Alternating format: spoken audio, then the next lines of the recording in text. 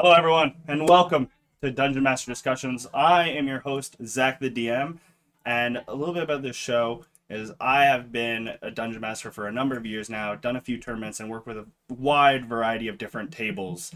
And each week I'm going to be interviewing different Dungeon Masters and getting their insight about their favorite or most knowledgeable topic. As every Dungeon Master, every Dungeon Master has a lot of insight, and they have information that it can be offered to you, the viewer, and me, myself. So I'm actually very excited to get to my very first guest. Today we are talking war, and I have my original Dungeon Master, the man that got me into Dungeons and Dragons, Jake Davidson, here with me. How's it going, folks? Hope everyone is doing well tonight. So in our very first campaign that we ever ran was heavily war themed. I believe I had 5 characters go through in the war effort. It was no easy feat at all. And I know you care a lot about war. Yeah, I do love one. I do love my war. So, why do you think war is important in tabletop RPGs? Like, what makes it such a thrilling thing to have in a game? Well, I think that there's a lot of components to war that a dungeon master can play with. There's the element of the fatigue, so you can play the after effects of a war. So a war-torn nation where you're going through and you're seeing the destroyed buildings, you're seeing people that are not as lively as they should be, people that are bewildered, they're dismayed, they're suffering. So you can play a lot on that, and there's a lot that you can really pull out of players. Especially, I tend to like my emotion in games, so I really try to target areas where players, and when they're getting up from my table, it's almost like an experience, like, whoa, that was like, whoo, that was something, right? And I find that that's a good way. Even when you're in the beginning of a war, you've got the politics involved. So again, you've got a lot of heavy, aspects that you can engage with throughout a war, from the beginning to the middle. Obviously, that's where we played our first campaign, was kind of like right in the middle, or it was beginning, middle of a war, kind of. You guys more or less stumbling across it. And yeah, it's especially in that degree, when you're right in the smack dab middle of a war, you can get a lot of interesting maneuvers out of characters, and again, behaviors, and you can see in the populations as the characters are going through how they're interacting with them, how they're affecting the populace. I know there was one mission that I had you guys do that I really enjoyed, and it was a timed event.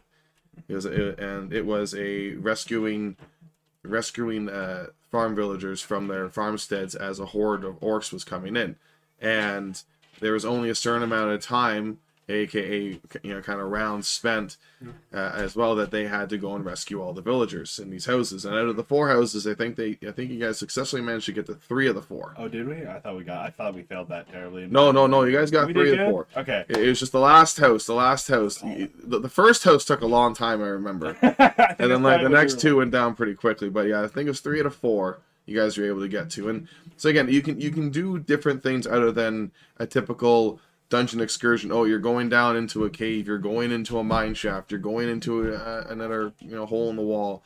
There's a lot that you can do with war that I really enjoy bringing out in Dungeons & Dragons games. Yeah, you hit on a lot of things that actually are important to a really good game that war kind of brings out.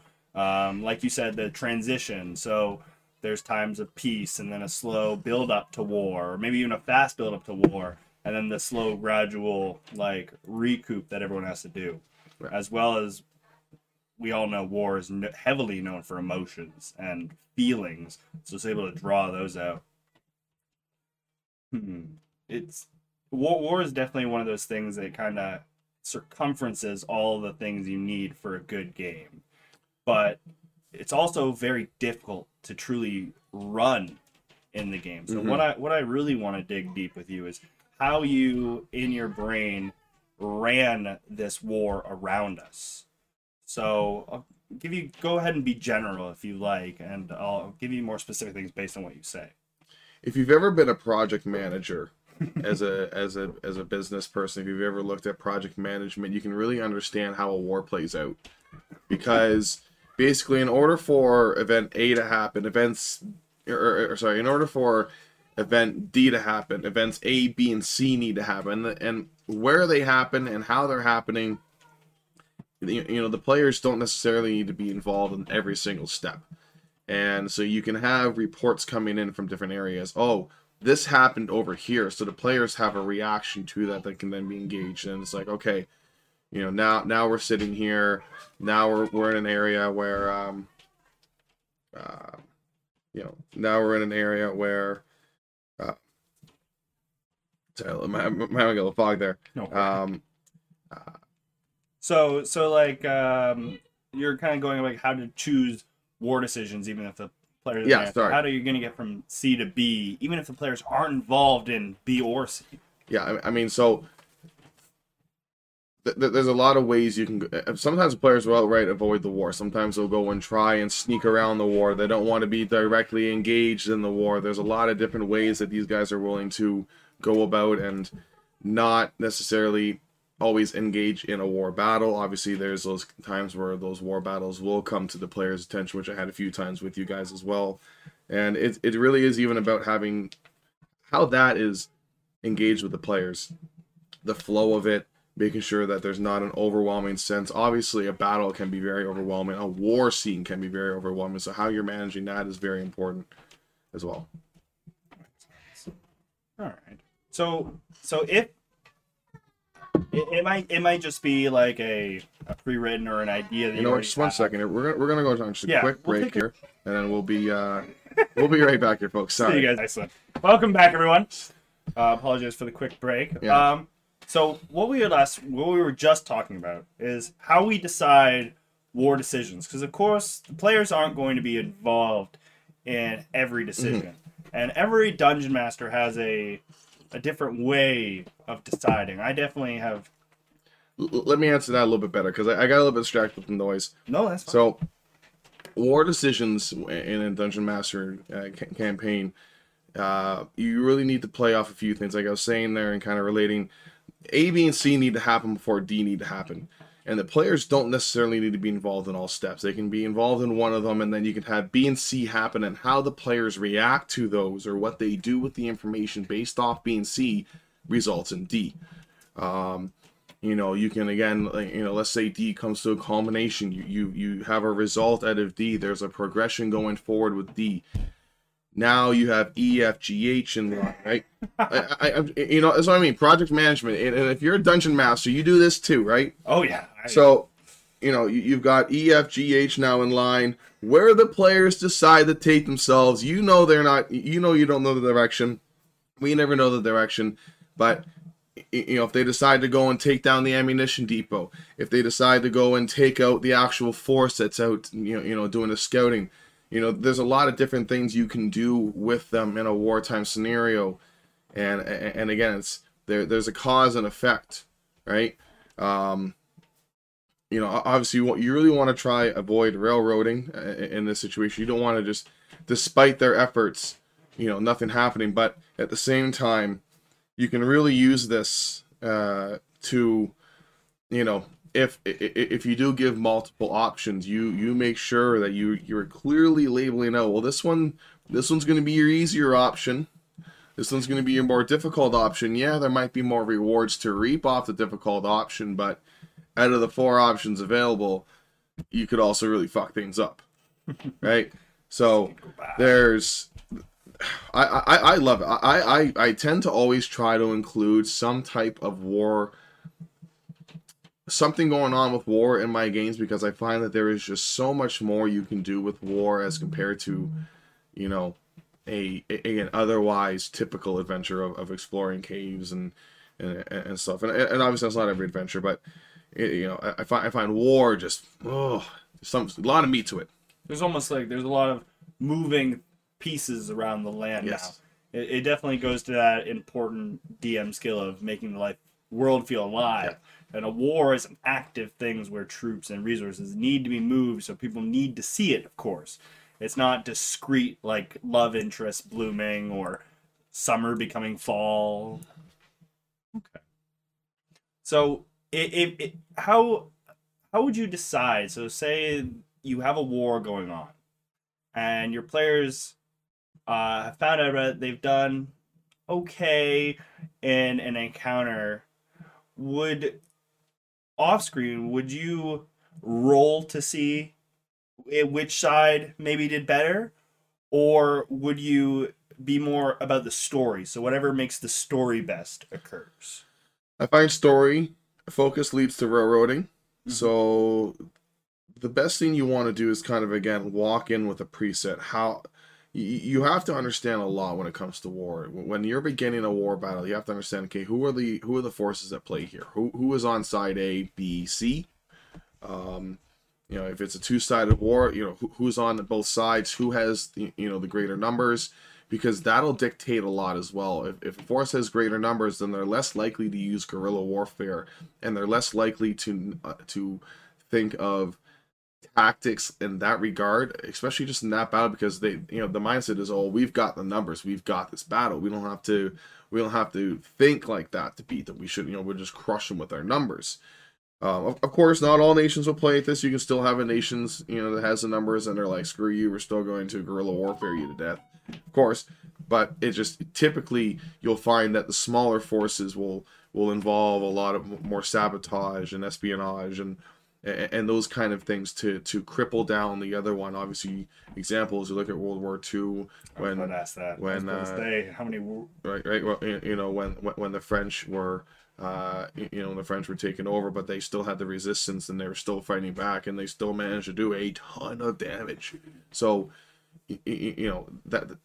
that's important. So if you're going in with like a 70-30, let's say, split, where like the side the players are against is 70% strength and your side's 30, and it's the players' actions that have to get in there, and in a battle they did okay, well then I walk out of them like, okay, well they had it would be a 50-50 battle then, so neither side won the battle, but then you have to look at the 70-30. Well, if no side won the battle but the numbers are 70-30, you can probably estimate that if one side was to lose more people during the battle, it would have been the side with the lesser numbers, therefore the player side. War can be an interesting thing too, because just as I kind of highlighted there, you really can use it as a tool to make your players heavily weigh their decisions.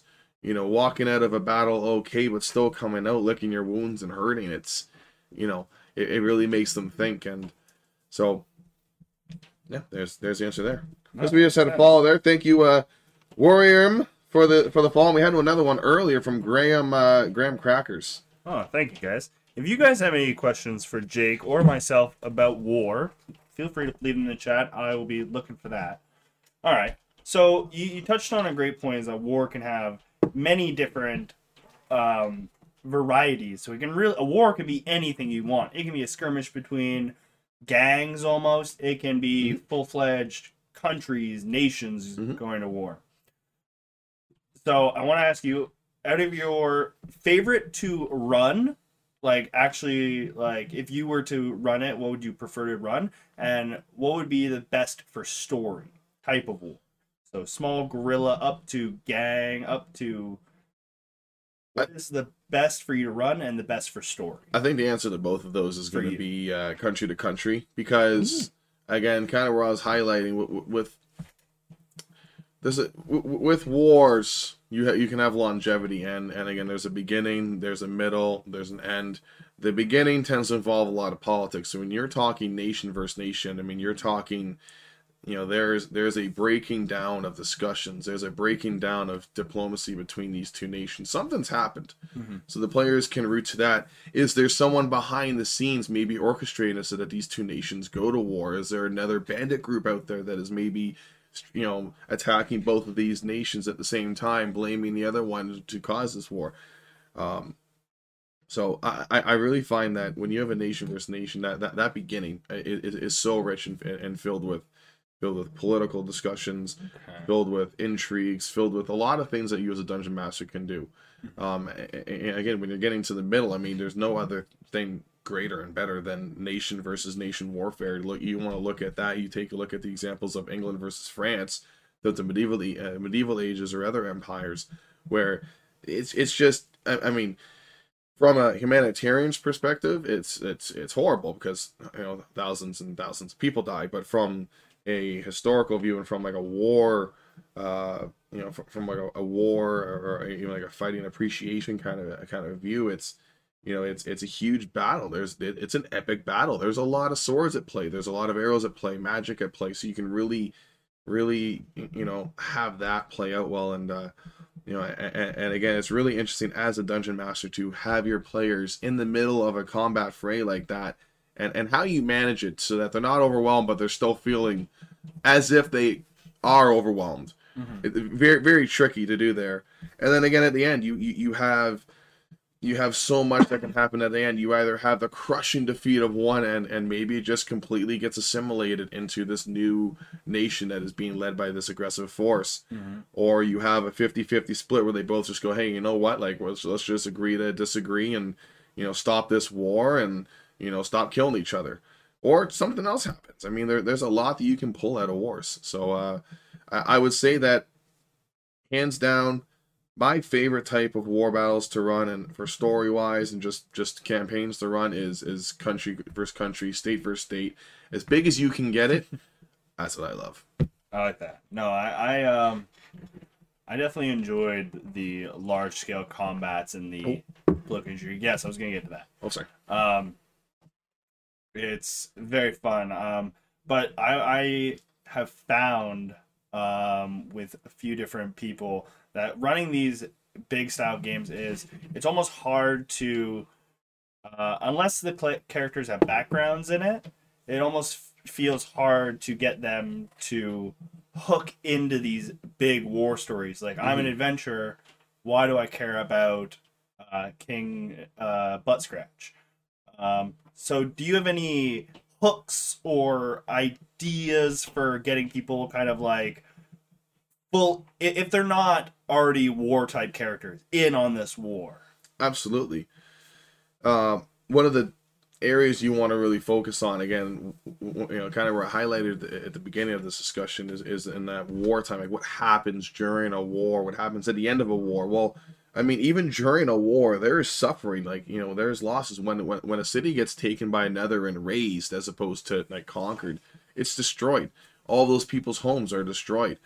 All it would take, for a campaign to kind of kick off is your players all, they end up being tasked to go visit this local town that's, it's a little bit away, maybe 2 days away, and to go see someone's daughter there. And all of a sudden you go to visit this town and it's decimated, bodies placed all around, spears through them.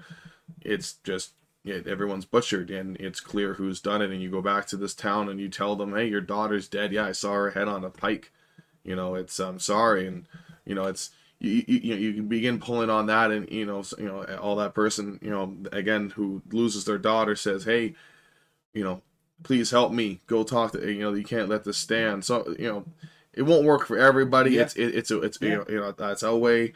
Aim at the suffering, aim at what's going on with the local populations, how the players can get themselves involved in aiding the people around them. And then obviously something else to do is you could do hey, go to this village, and while they're at this village is attacked, right? And the players are, well, they're likely forced to draw their weapons, and they're likely forced to fight these soldiers. And it's like, well, hey, who are these soldiers, right? And I mean, you could even do it that the good guys are attacking this village because it's actually a bad village that the characters are in, but they don't know it's a bad village. They just know it's a village that's they're in, and they're shopping there. And so there's, I mean, we've learned from our Minecraft realm the politics of warfare. I mean, I will say you are dealing with the master of war in our Minecraft realm, so there's a lot to it. I mean, there's even something that you highlighted, as your wizard was, the desire to play that tricky. Like, I'm going to attack myself, blame it on the other guy, and then go to war with him. And that happens a lot too. And that, again, like, there's so many different reasons to spark fires. And again, that village being slaughtered, that could be the reason there. It could be the king's orders to hire bandits to go and slaughter this village under guise of this other kingdom, so that the players go, they did it.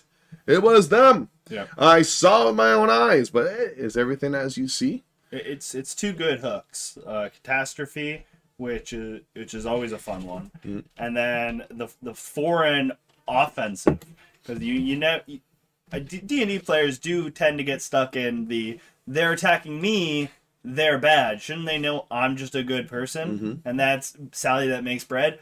It's like, nah, no, not in war. Not all the time. Sometimes. And then obviously you kind of highlighted, the backgrounds. Ideally, what you want to try and do is make it so that one or more of the individuals of this party are going to want to get involved because of their backgrounds. Yeah. I know the one campaign I ran with you guys, for instance, it was the dwarves that were being attacked by the orcs, and we were doing a variation of when the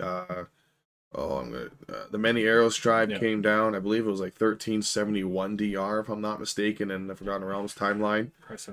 But the Many Arrows tribes comes down in the Silver Marshes, and they try to take over and attack the various dwarf kingdoms. And this is kind of where the dwarves rehabilitate themselves, and they really come back in strong numbers and in the lore of it as well. But so, for instance, in there, it was important to have a couple dwarves that you go like, hey, look, the dwarves are under attack. You're a dwarf. Like, there's that kinship. Like, you don't want to see your kin die, right? You don't want to see your own kind being slaughtered before your eyes.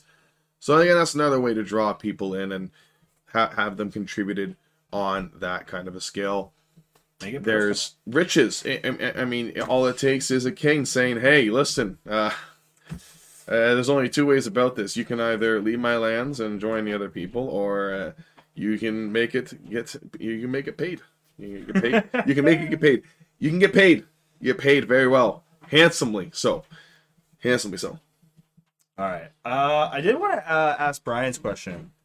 Have you, when you guys plan out a war themed campaign, do you or ever try and base the overarching storyline on historical wars? I would say that I don't try and base the guideline or like outcome on a historical war. I use events that happened in wars. I use strategies that have happened in wars. I use, for instance, something that happened when the Roman Empire was trying to conquer the Germanic people. They would go, and with the chieftains, they would take their sons as kind of like a tribute.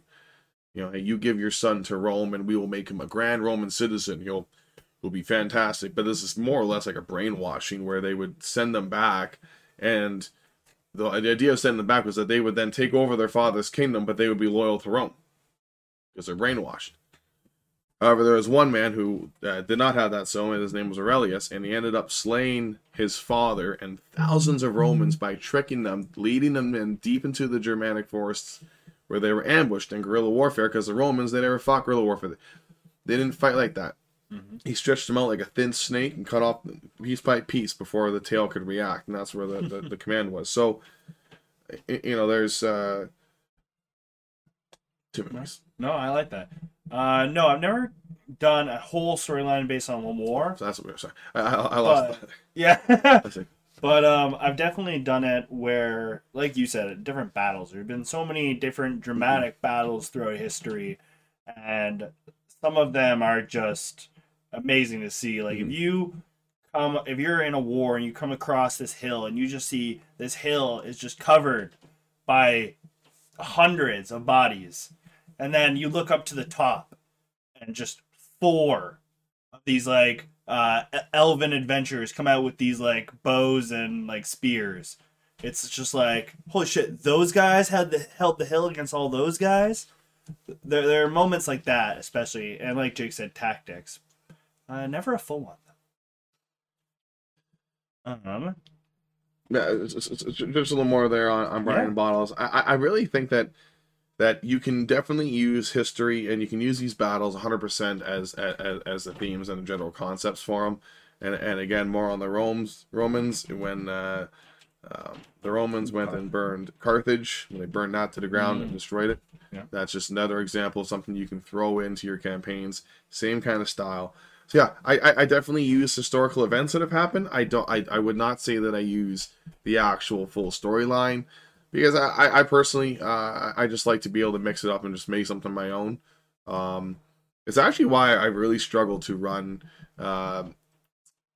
campaign books, or anything like that that's like pre-planned. I just am like, yeah, you know what? Like I just want to make my Oh, I like that. No, war definitely has a lot of pros to run in your game. However, with every good thing must be consequences. Mhm. So, what are some cons in your mind to running a war in your game besides maybe any other campaign? It can be heavy. It can be definitely very heavy. I again, as a dungeon master, I try to, and I don't want this to sound cruel. I like having fun, but I really like my players coming out of my games feeling emotionally involved. And I don't want every game to be a happy fest where it's like, yay, woo! I want my players leaving some games being like, oh wow, like that just happened, or like, oh my god, like are we getting out of this alive? Like I want my players to really be feeling things when they leave the table. So I find that war can be a very heavy thing. It can also be triggering for people, unfortunately, that have found themselves in wartime situations. So again, as a dungeon master, when you're describing certain things, it can trigger PTSD moments, and it can do those kind of things. So you really have to be wary of who your party is, and if there is somebody in your party that does suffer from those things, you got to be mindful of that, and trying to avoid those kind of things. Again, like there's a lot to war. There are very, very, very dark tunnels you can go down, and depending on your group. I play 18A. I leave no holds bars. I very much care about my players leaving the table having, in my opinion, had an experience that they can't really get other places, and they want to come back and be like, man, I gotta do that again. So I just leave that there, and I can't really think of any other cons per se. I mean, I was gonna say it's a lot of, it can be, depending on how you build it, a lot of work, because normally you're building a plot and you kind of allow the world to work around it. Now you're creating a plot and almost like a living organism inside the plot and the scenario that you have to think about. Mm-hmm. Definitely a lot more work in trying to make the world more lively, but I think that with any good dungeon mastering, that the more effort you put into it, the more that the game's going to be beneficial for everyone, and that there's more to be enjoyed. And if you're making everything moving, if there are pieces moving, again, if you've taken project management in business, you understand this, that like there's times, like there's strict times. If event D is happening in 4 weeks, well, it happens in 4 weeks, right? Events A, B, and C have to happen, they'll happen. But are the players going to be involved? Did the players get there in time? Which one did they help out? They couldn't maybe help out all of them in time, so they had to choose. So weighing all that out, having it all come down the pipeline, and it can definitely get very busy. It can be very busy, very, very compacted, but overall, it is really just in managing it, making sure that you've got a clear idea of what you're trying to do from the beginning, where these points of interest are. Again, like if you're planning on there being that big first epic battle that everyone's going to be a part of, you're thinking Lord of the Rings, you're thinking, that the battle of the 5 armies kind of thing. You got to make sure you've got that planned out so that at least most of the 5 armies will be there to battle. That makes sense, and they're not just appearing like, how'd they cross this huge open stretch here, and no one knew about that. It's like, magic. No,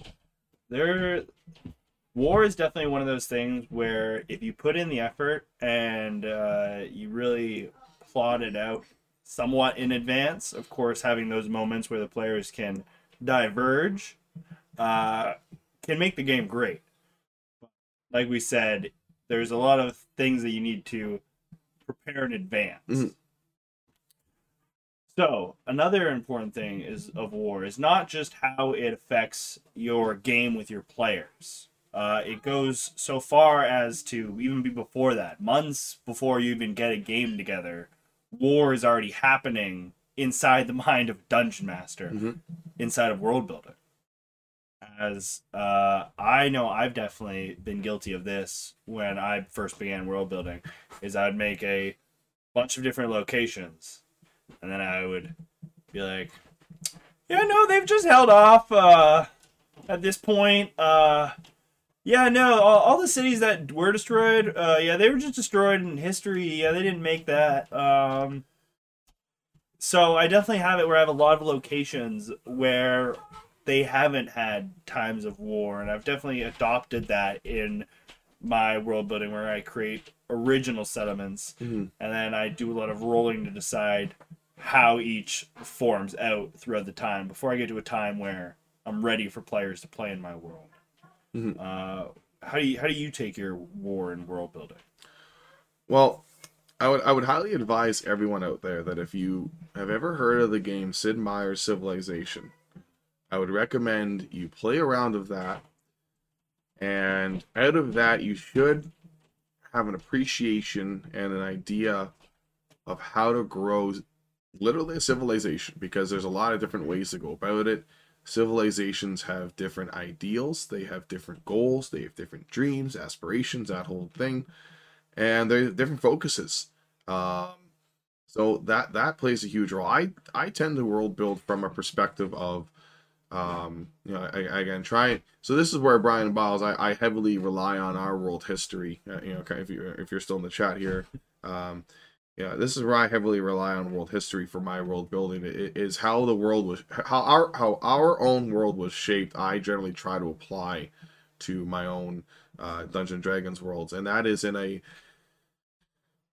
war is prevalent. It is all over the place because people have disagreements. They want other things from other people. And especially in Dungeons and Dragons world, you have different monsters. You have different monster races. You have different races. You can have the different, dwarves versus elves fighting. You can have humans versus elves fighting. You can have sub races fighting. You can have orcs, beasts. There's a lot of different ways to really shape out nations. And to me, it's important to detail the history because you'll leave those marks, and you'll watch where certain nations have almost like overlapped each other, and whereas like little pockets have come in, and culturally you'll have a city that may resemble two cultures at the same time. So it's important for your players to also note that, be like, hey, yeah, let's say you're in this Egyptian looking settlement, but it also has a lot of Greek resemblance too. Well, that's because the Greeks also took over Egypt for a couple hundred years. So there's reasons why things happen. And another big thing that Civilization shows is the different periods. When you're playing Sid Meier's Civilization, you start off in the beginning, in the beginning age. You make your way up into the Bronze Age, the Iron Age, all these different ages. And the worlds shape out like that too. If you take a look at our own world, historically speaking, when you're looking at it, the nations that developed the fastest in the world were around the Mediterranean Sea. That's because they're all at war with each other. Rome was at war with Greece. Greece is at war with the Persians. Persia was at war with the Egyptians. Egypt was at war. Everyone was at war with each other constantly. They're always being conquered, always taking over each other, always fighting, always fighting, always fighting, always fighting. Yeah. And when you look at countries when you look at continents in our world that did not have that same kind of constant war being fought around them, you look at countries like South America, you look at North America, you look at the continents of North America, South America, and Africa. Those three continents, for the most part in our history, didn't have a lot of those same huge war battles that we saw being fought in the Mediterranean and the Eastern countries. And that's why you see the Roman Empire having grew so large. That's why you saw the Byzantine Empire having grown so large. The Ottoman Empire having grown so large. The Assyrian Empire having grown so large. All these empires in the East. The Egyptian Empire grown so large. All these civilizations grew so large because they're always fighting. India and China also have deep histories of them fighting, but they mostly fought within their own confines. The Mediterranean Sea was a vast sea where ships were going all the time, which is why in that area they traveled a little bit more. But again, when the Spanish came over to South America, it's documented that the differences in the weaponry, and again that is only because of how different the dynamics of the last 15, 20 centuries of those areas had been. Yep.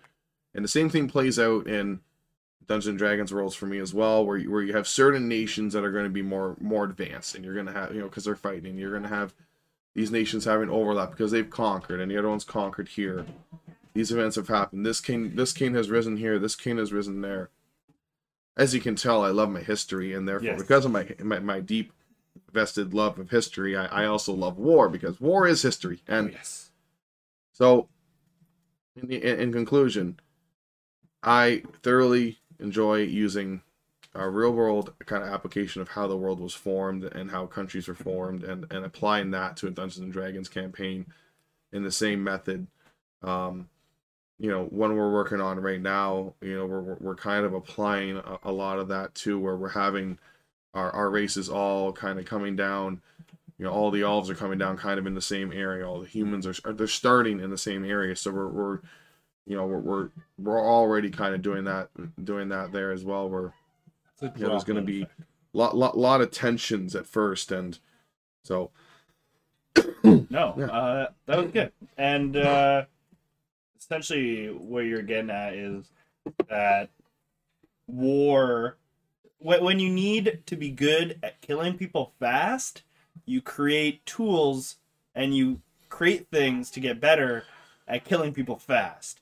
And you can use that war, because like I wouldn't say as much as it's killing people fast, because why we upgrade weapons? We went from a sword to a gun because a gun is faster and well, yes, it is more advanced. So in that you're correct, but I would say that a lot of what leads to the advancement of weaponry is actually the defensive side of things. The desire to be stronger than your enemies in order to scare them off of attacking you. And yes, but to do that, you had to convince them that you were better at killing them than they were going to be at killing you. Yes. So if you had the better killing weapon, they'd be like, fuck, the Scots, man. The Scots got that two-hander. Let's leave it alone. But you can use that same kind of mentality as like war advanced because they wanted to keep people alive and they wanted to intimidate the enemies into other things. So if your world doesn't have as much combat, what causes them to become uncomfortable, which causes a need for advancement? It doesn't need to be war exactly that advances people. If there's extreme drought across the planet, I'm sure that the races would find a way to advance water creation or something. Of course, along those lines. but I mean, for instance, we have to take a look at what happens with our history. And when we do that, like we take a look at a lot of the, again, like in South America and Africa and what happened in North America, a lot of those early civilizations, they didn't progress to the same ages as the other ones because there wasn't a need to. There wasn't a it very much has to do with the old idea as well of if you've ever heard the phrase keep to your own kind of keep to your own grass, don't look at your neighbor's grass, right? Don't covet what your neighbor has. Coveting what your neighbor has also led to a lot of advancement too, where you look over at a nation and say, oh well, they've got running water out of their fountain. Well, I want running water. I want running water out of my fountain too. So a lot of that too, and when you don't have that competing, when they're not nearby, when the next nearest civilization's 300-400 miles away, like you're not in that like, well, what do you have? Because it takes you weeks to get there. But when you're talking about the way that that the Eastern world played out, they were very close to one another. Athens and Sparta were very close when the Greeks were at war. They were taking each other's designs. Yeah, very much so. They're just saying, hey, you know what? You've got this. Yeah, I want it too. And that's what leads to war too. Is that conquering? Not to say that that South America, North America, and Africa did not have their wars or battles. They did, but their battles were more conclusive, almost to the point that one nation ended up dominating, and it wasn't a back and forth. Like, who's gonna win? It's like Kobe versus a I don't want to there make are that comparison. there are a lot of already drawn out lines, and yeah, I mean, so yeah, that's where I'm gonna leave that. No, that makes perfect sense. No, world building, war is definitely a huge part of our world. And what's always interesting me about the fantasy world is we as humans in our world, we are surrounded by unintelligent beasts. Which, as long as we have a bigger pokey stick or fire, we pretty well dominate. Like 99%, you give us a big pokey stick and like three of us with big pokey sticks, any animal's gonna take some time, but it's down. Yeah. But now you live in a fantasy world where there are these creatures that can come from the depths of anywhere and murder many of you with pokey sticks. Mm-hmm. What do you do then? They can infiltrate your place. So there's going to be a lot more advancement, even if you're a solo type area where you haven't met people. But you're going to have advancements in such specific and different ways. You definitely can. I mean, I'm not going to disagree with that, of course. I mean, there can be advancements without the necessity for war, but there's a comfortability that comes when you don't have to be afraid, when you're almost just living life. And the beautiful thing about the North American, South American, and African societies and civilizations is they were pretty much just living lives. You know, they had very deep cultural roots. They had very deep beliefs. Hey, we've been doing this for centuries. Why change things? This is great. You know, this is, we don't need to change anything. Nothing's broke. Don't fix what isn't broke. But, the unfortunate part of that too is that, when there's that force that comes by, as happened in our world repeatedly. I mean, you look at Africa, you look at South America, you look at North America, when the English and the French came over to North America, when the Spanish came over to South America, when a lot of different nations went down into Africa to conquer it. Mm-hmm. When they went down there, they were leagues ahead, unfortunately, of the home civilizations, and therefore the home civilizations weren't able to withstand. Something that Brian Bottles posted in the chat here is that George Carlin had a funny bit about how coveting drives the economy. He said, if your neighbor gets a vibrator that plays "Oh Come All Ye Faithful," you want to get one too, and he's right. Because and again, that's kind of what I was saying there, is that it not only drives a war front, it also drives an economy. It's just like, hey, I want what they have, so we need to figure out how to get what they have. Kings would do this all the time. Mm-hmm. If they couldn't do it over figuring out technologically, they just go conquer you. Yeah. Well, I'm just going to go take it from you. I'm going to go take what you have because I want it. And that's something that has happened in humanity's history for thousands and thousands and thousands of years. So applying that, and just, like I said, go play Sid Meier's Civilization and you'll get tons of different concepts. Play as different civilizations in that sense too. You'll see that a lot of them have different goals. Some are more religious focused. Some are more education focused. Some are more industrial focused. Some are more war focused. There's different things that everyone is focused on and trying to do. And it could almost be said, if you're going to look at things, it almost be that the Aztecs had a very religious component to them, and versus a lot of these Eastern countries, they had a lot of war to them, and they just had the larger force at the end. Mm-hmm.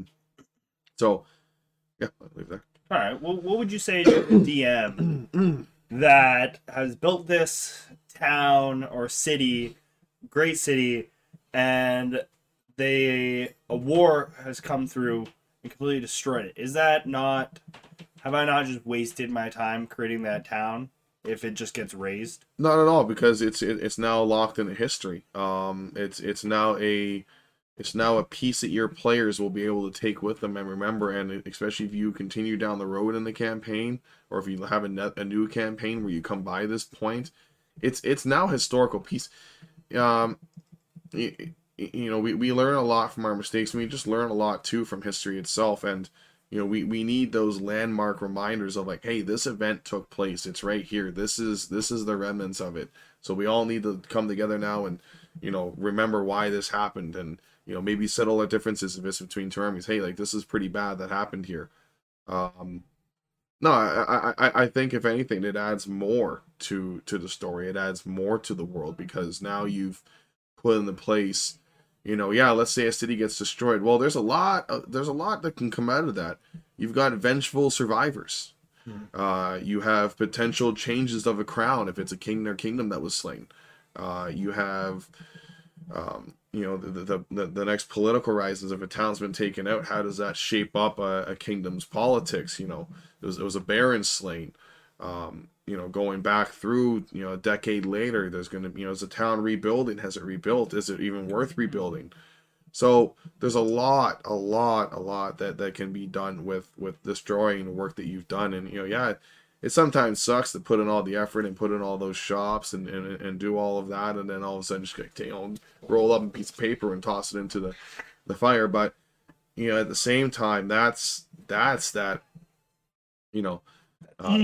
It reminds me of playing Betrayal Legacy. It's a board game where it was the first board game I played that you are literally ripping up cards as you're playing it because this card is no longer part of your story. Well, it's kind of like that. It's like, this city being so perfect, it's no longer part of your story. This city's now destroyed. Your story now has this city as destroyed. The people are displaced. Maybe there's quests to go and find long lost nobles that can rise and maybe return this city back to its former glory. That's a new campaign. I mean, there's a lot of different options out there that with a war-torn city, destroyed city, town, you can go with. And yeah, I will always say that it adds to the story as opposed to taking away, and that if you're hesitant on whether or not, like, should I take that time and destroy my city that I've worked so hard to build? It took me a month to build this city. Yeah, if that's what your story says to do, if that's how things have played out, if your players destroyed the bridge, stopping the army from getting down to the main city, but they end up going to the second city because it's the one in the way, well, that second city is gonna bite the bullet. It's gonna get hit. It's gonna get destroyed. And there's everything that comes after that. Again, the town's destroyed. Well, what happens when a town gets destroyed? It gets rebuilt, right? So then you've got the rebuilding effort put in. You've got the players able to go around and request resources, able to go and get the resources themselves. Druids can come in. I mean, like, you can have this huge thing. They rebuild the town. Statue may be erected in their name and honor. I mean, you can milk it. Yeah, 100%. Destroy your work as a dungeon master. Don't feel bad about destroying your work. It's what we do. All right. I like that. For a phoenix to rise, you must burn it to ashes. And it doesn't even have to rise again. Well, even just like that memento, that historical moment is a phoenix in its own. It doesn't have to come back and be this great thing, but it dying, like you said, it leaves all these memories, histories. People might far away talk about how they used to live in such and such, and they're like, I own a big map and I've never seen such and such. It's like, well, yeah, it's been gone for 25 years. Huge example to that too. Again, I love my history. Roman Empire. When the Roman Empire fell, all right, the remnants of the Roman Empire were far and wide. The Roman Empire had stretched all the way up into England, which was known as Britannia at the time, about halfway through. And then they built Hadrian's Wall to stop the Picts, a.k.a. the early Scots, my people, from climbing over the wall. We did anyways. And, so just because you build a wall doesn't mean people won't come over. Walls don't work. The Ottoman Empire proved that with a cannon, and then people stopped building walls. It's like, well, why are we even building the wall? You guys have cannons. Took us 10 years to build the wall, and you knocked it down in a day. I expected a ladder, Jeffrey, not a fucking cannon. All right. If you were going to run a campaign and start making it war themed, what is number one thing that you are going to prepare for this war? It was the very starter thing that you need to do. The forces. Who's fighting who? Who is fighting? You really got to get down. Like I said, a little bit ago, you've got to, when you're doing a war, you have to know who is fighting who.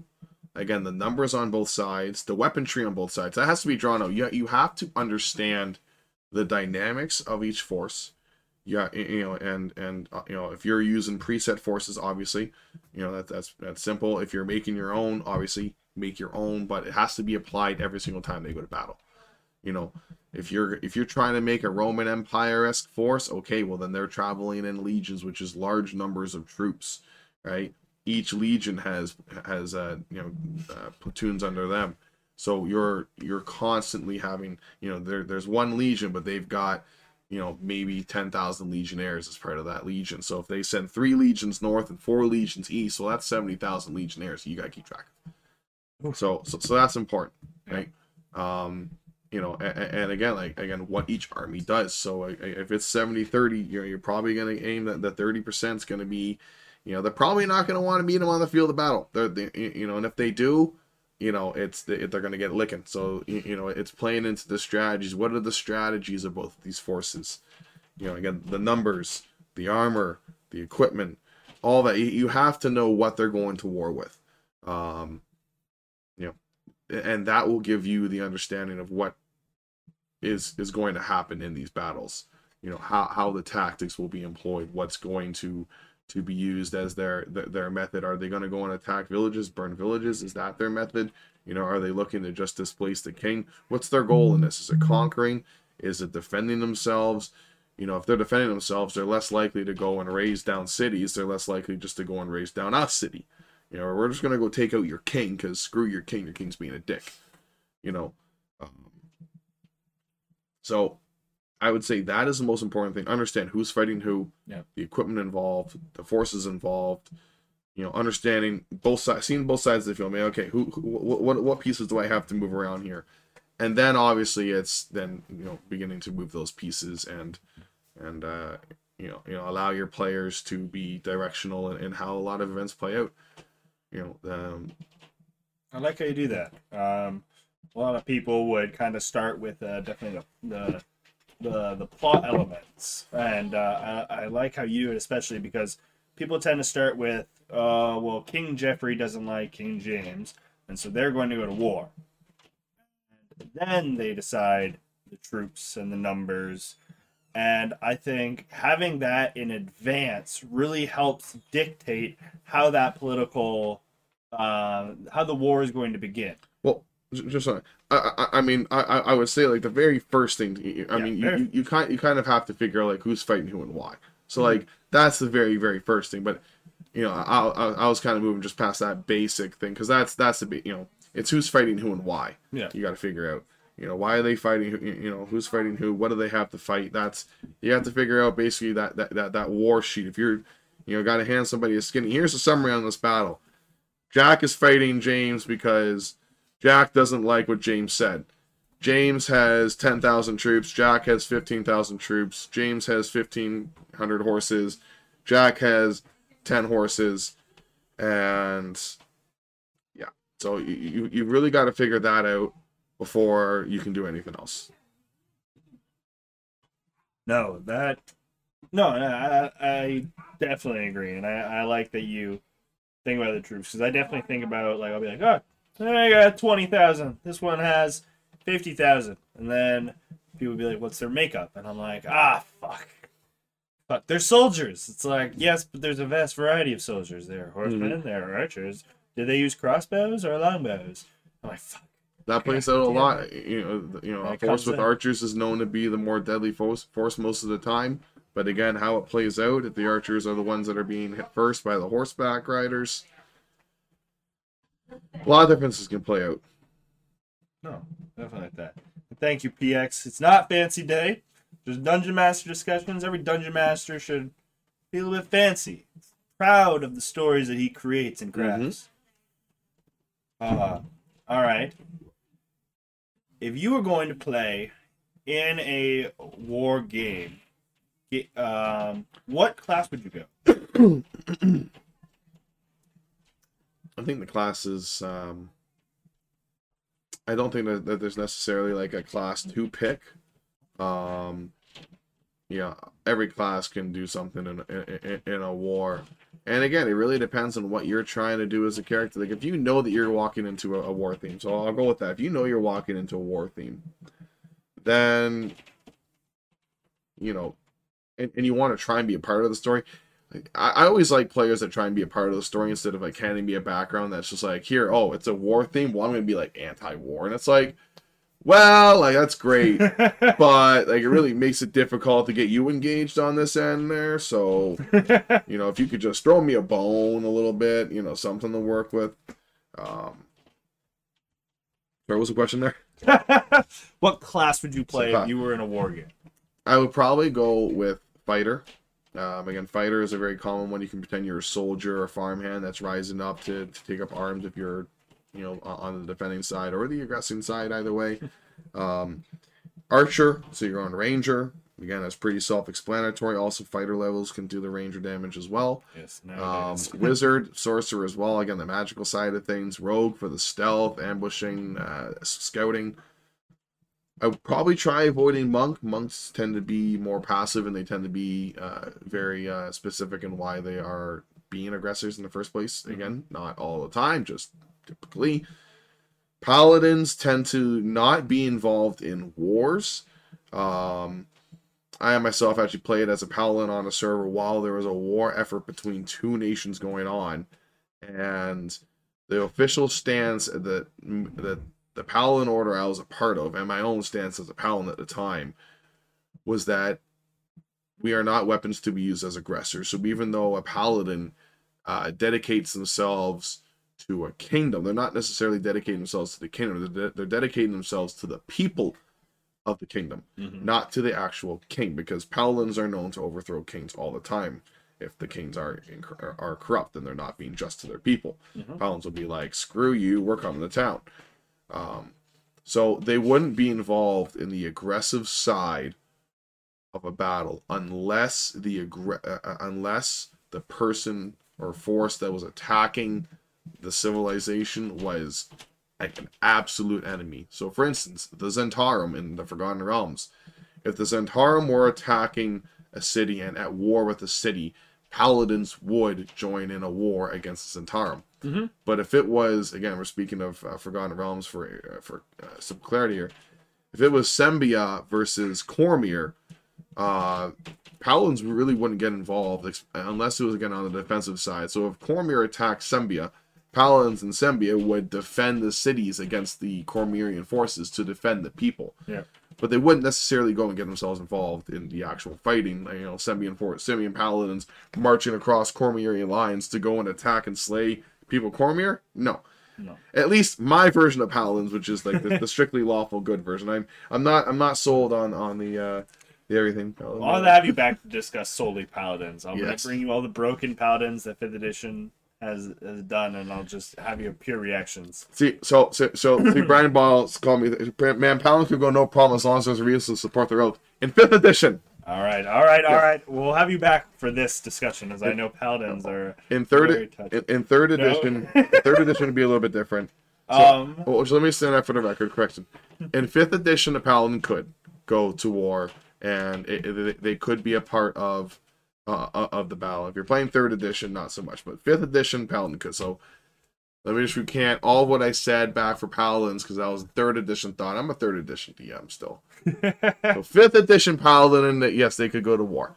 Yes, it's more open-ended, but warlocks would probably be the class I'd avoid. Warlocks, I would avoid monks, I would avoid bards, barbarians and fighters. Boy with a lot of damage there. You needed the guy that did the when the English were marching with the muskets. I don't know, I'm doing a voice right now. So, just get live. So Brian and Bottles says there is a whole war series we call it the Crusades, Jake. Oh, all right. We're gonna do a whole paladin episode. Brian, you'll have to come back. Can I make a quickie on that? Quickie on that. Go ahead, all right. The chair is yours.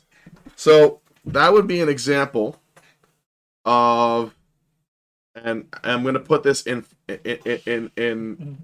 Dungeons and Dragons terminology. This is what this is. That would be the example of the paladins in that rising up against a force that they would dictate as being the evil force that is aggressing against their people. And in the Crusades, it was to take over the city of Jerusalem, which was their holy city.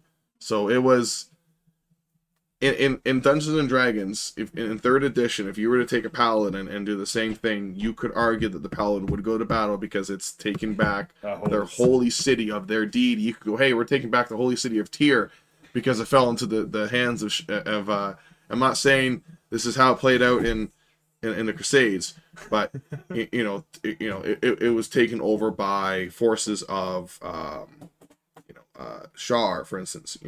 So it's like there'd be a reason why a paladin of Tyr would want to go to battle against that force.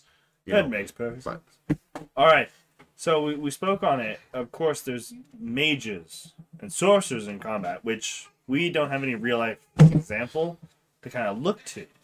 And every time I look at adding sorcerers and casters into my war fronts, I find that it nearly debilitates the tactics which we have now. It almost feels like there needs to be completely new tactics thought of when you start adding spells and area of effects. Because it's kind of like having a bunch of more effective Molotovs.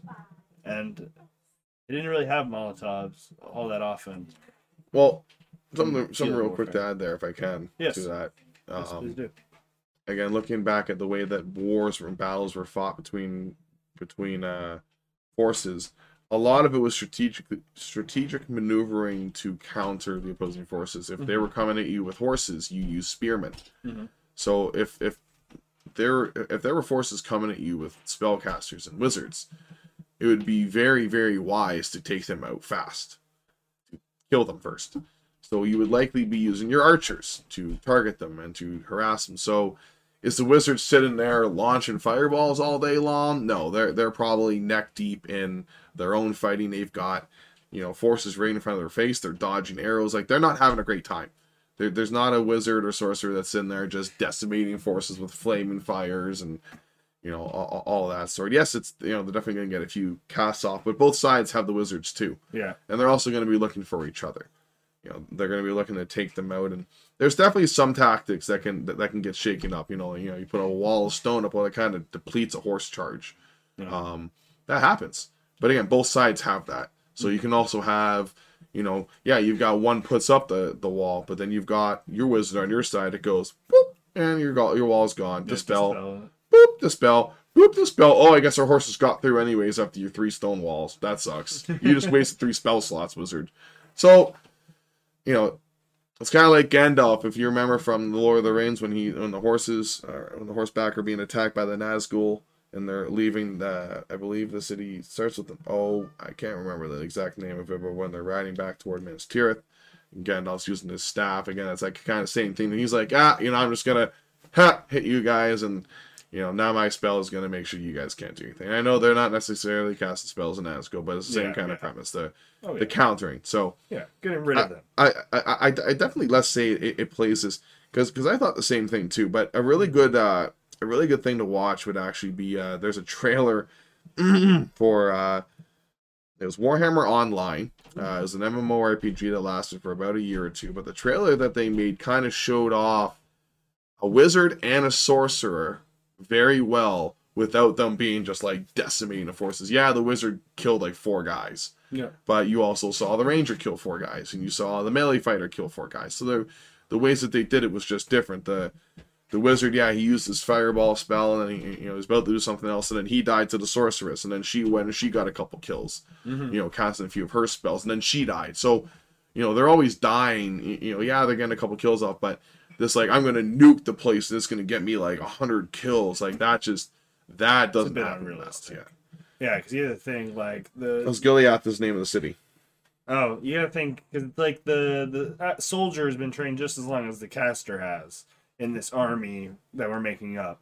So, really, why should they be all that much better? And Brian Bottles also says in the chat there, full casters would basically fulfill the role of mortars artillery in the modern day. And like you say, there's casters on both sides, which is essentially counter battery. Exactly. So, again, you're launching a fireball, they're launching a fireball. You're launching an ice ball, they're launching an ice ball. You're launching a dispel, they're launching a dispel. Yeah. War is a game of chess. A lot of the time you have very similar forces, and it's just kind of like, I managed to pull up, I managed to pull this up, and so No, that is a very good point. Using them as kind of cannons and artillery is definitely a good way to use casters and think about them. Mm-hmm. That almost makes me kind of think that the warfare would be a slight mix between modern and past, like medieval, where it would be like you could have things like rolling barrages, where you could have fireball, fireball, fireball, and as the fireballs are exploding, you have the troops moving right behind them, just like you did in World War II. So you can use a lot. You can use like a few modern tactics. Cannon barrage. It'd be the same thing. It's just it'd be kind of the same thing with D-Day when they bombed the shores, right? You can do the same thing. Hey, our casters stood outside. We literally lined up our wizards and we bombarded the place with fireballs for an entire night. Wizards came up, all their spell slots. Next wizard, next wizard, next wizard. We just bombarded it. 100% Brian Balls is right there with you. I'm just imagining a wizard just casting hundreds of fireballs, pew pew pew pew pew, and slowly just getting redder and redder like the barrel of a gun, and then just shh, next. Pretty much. All right, you're exhausted. Go rest. Go recuperate. We'll see you in the morning for the next barrage. So, yeah, definitely artillery is how I would put spellcasters and as such in. Excellent. Well. It has been really good talking to you, Jake, about war. I think that there's definitely a lot that you guys in the audience, if you enjoyed anything, you thought that was a good idea, or I know how I can tweak that for my table, take it back, give it a shot, come back, let us know how it goes, leave it in the YouTube comments. Next week, I will be talking DM NPCs and boss fights with Nerdy Northerners' own Ryan. So please tune in next Friday, 6 p.m. Eastern Time, and we will get inside the mind of another Dungeon Master. But till then, I am Zach the DM. See you guys later. Yeah, thanks for having me, Zach, and you guys have a great night.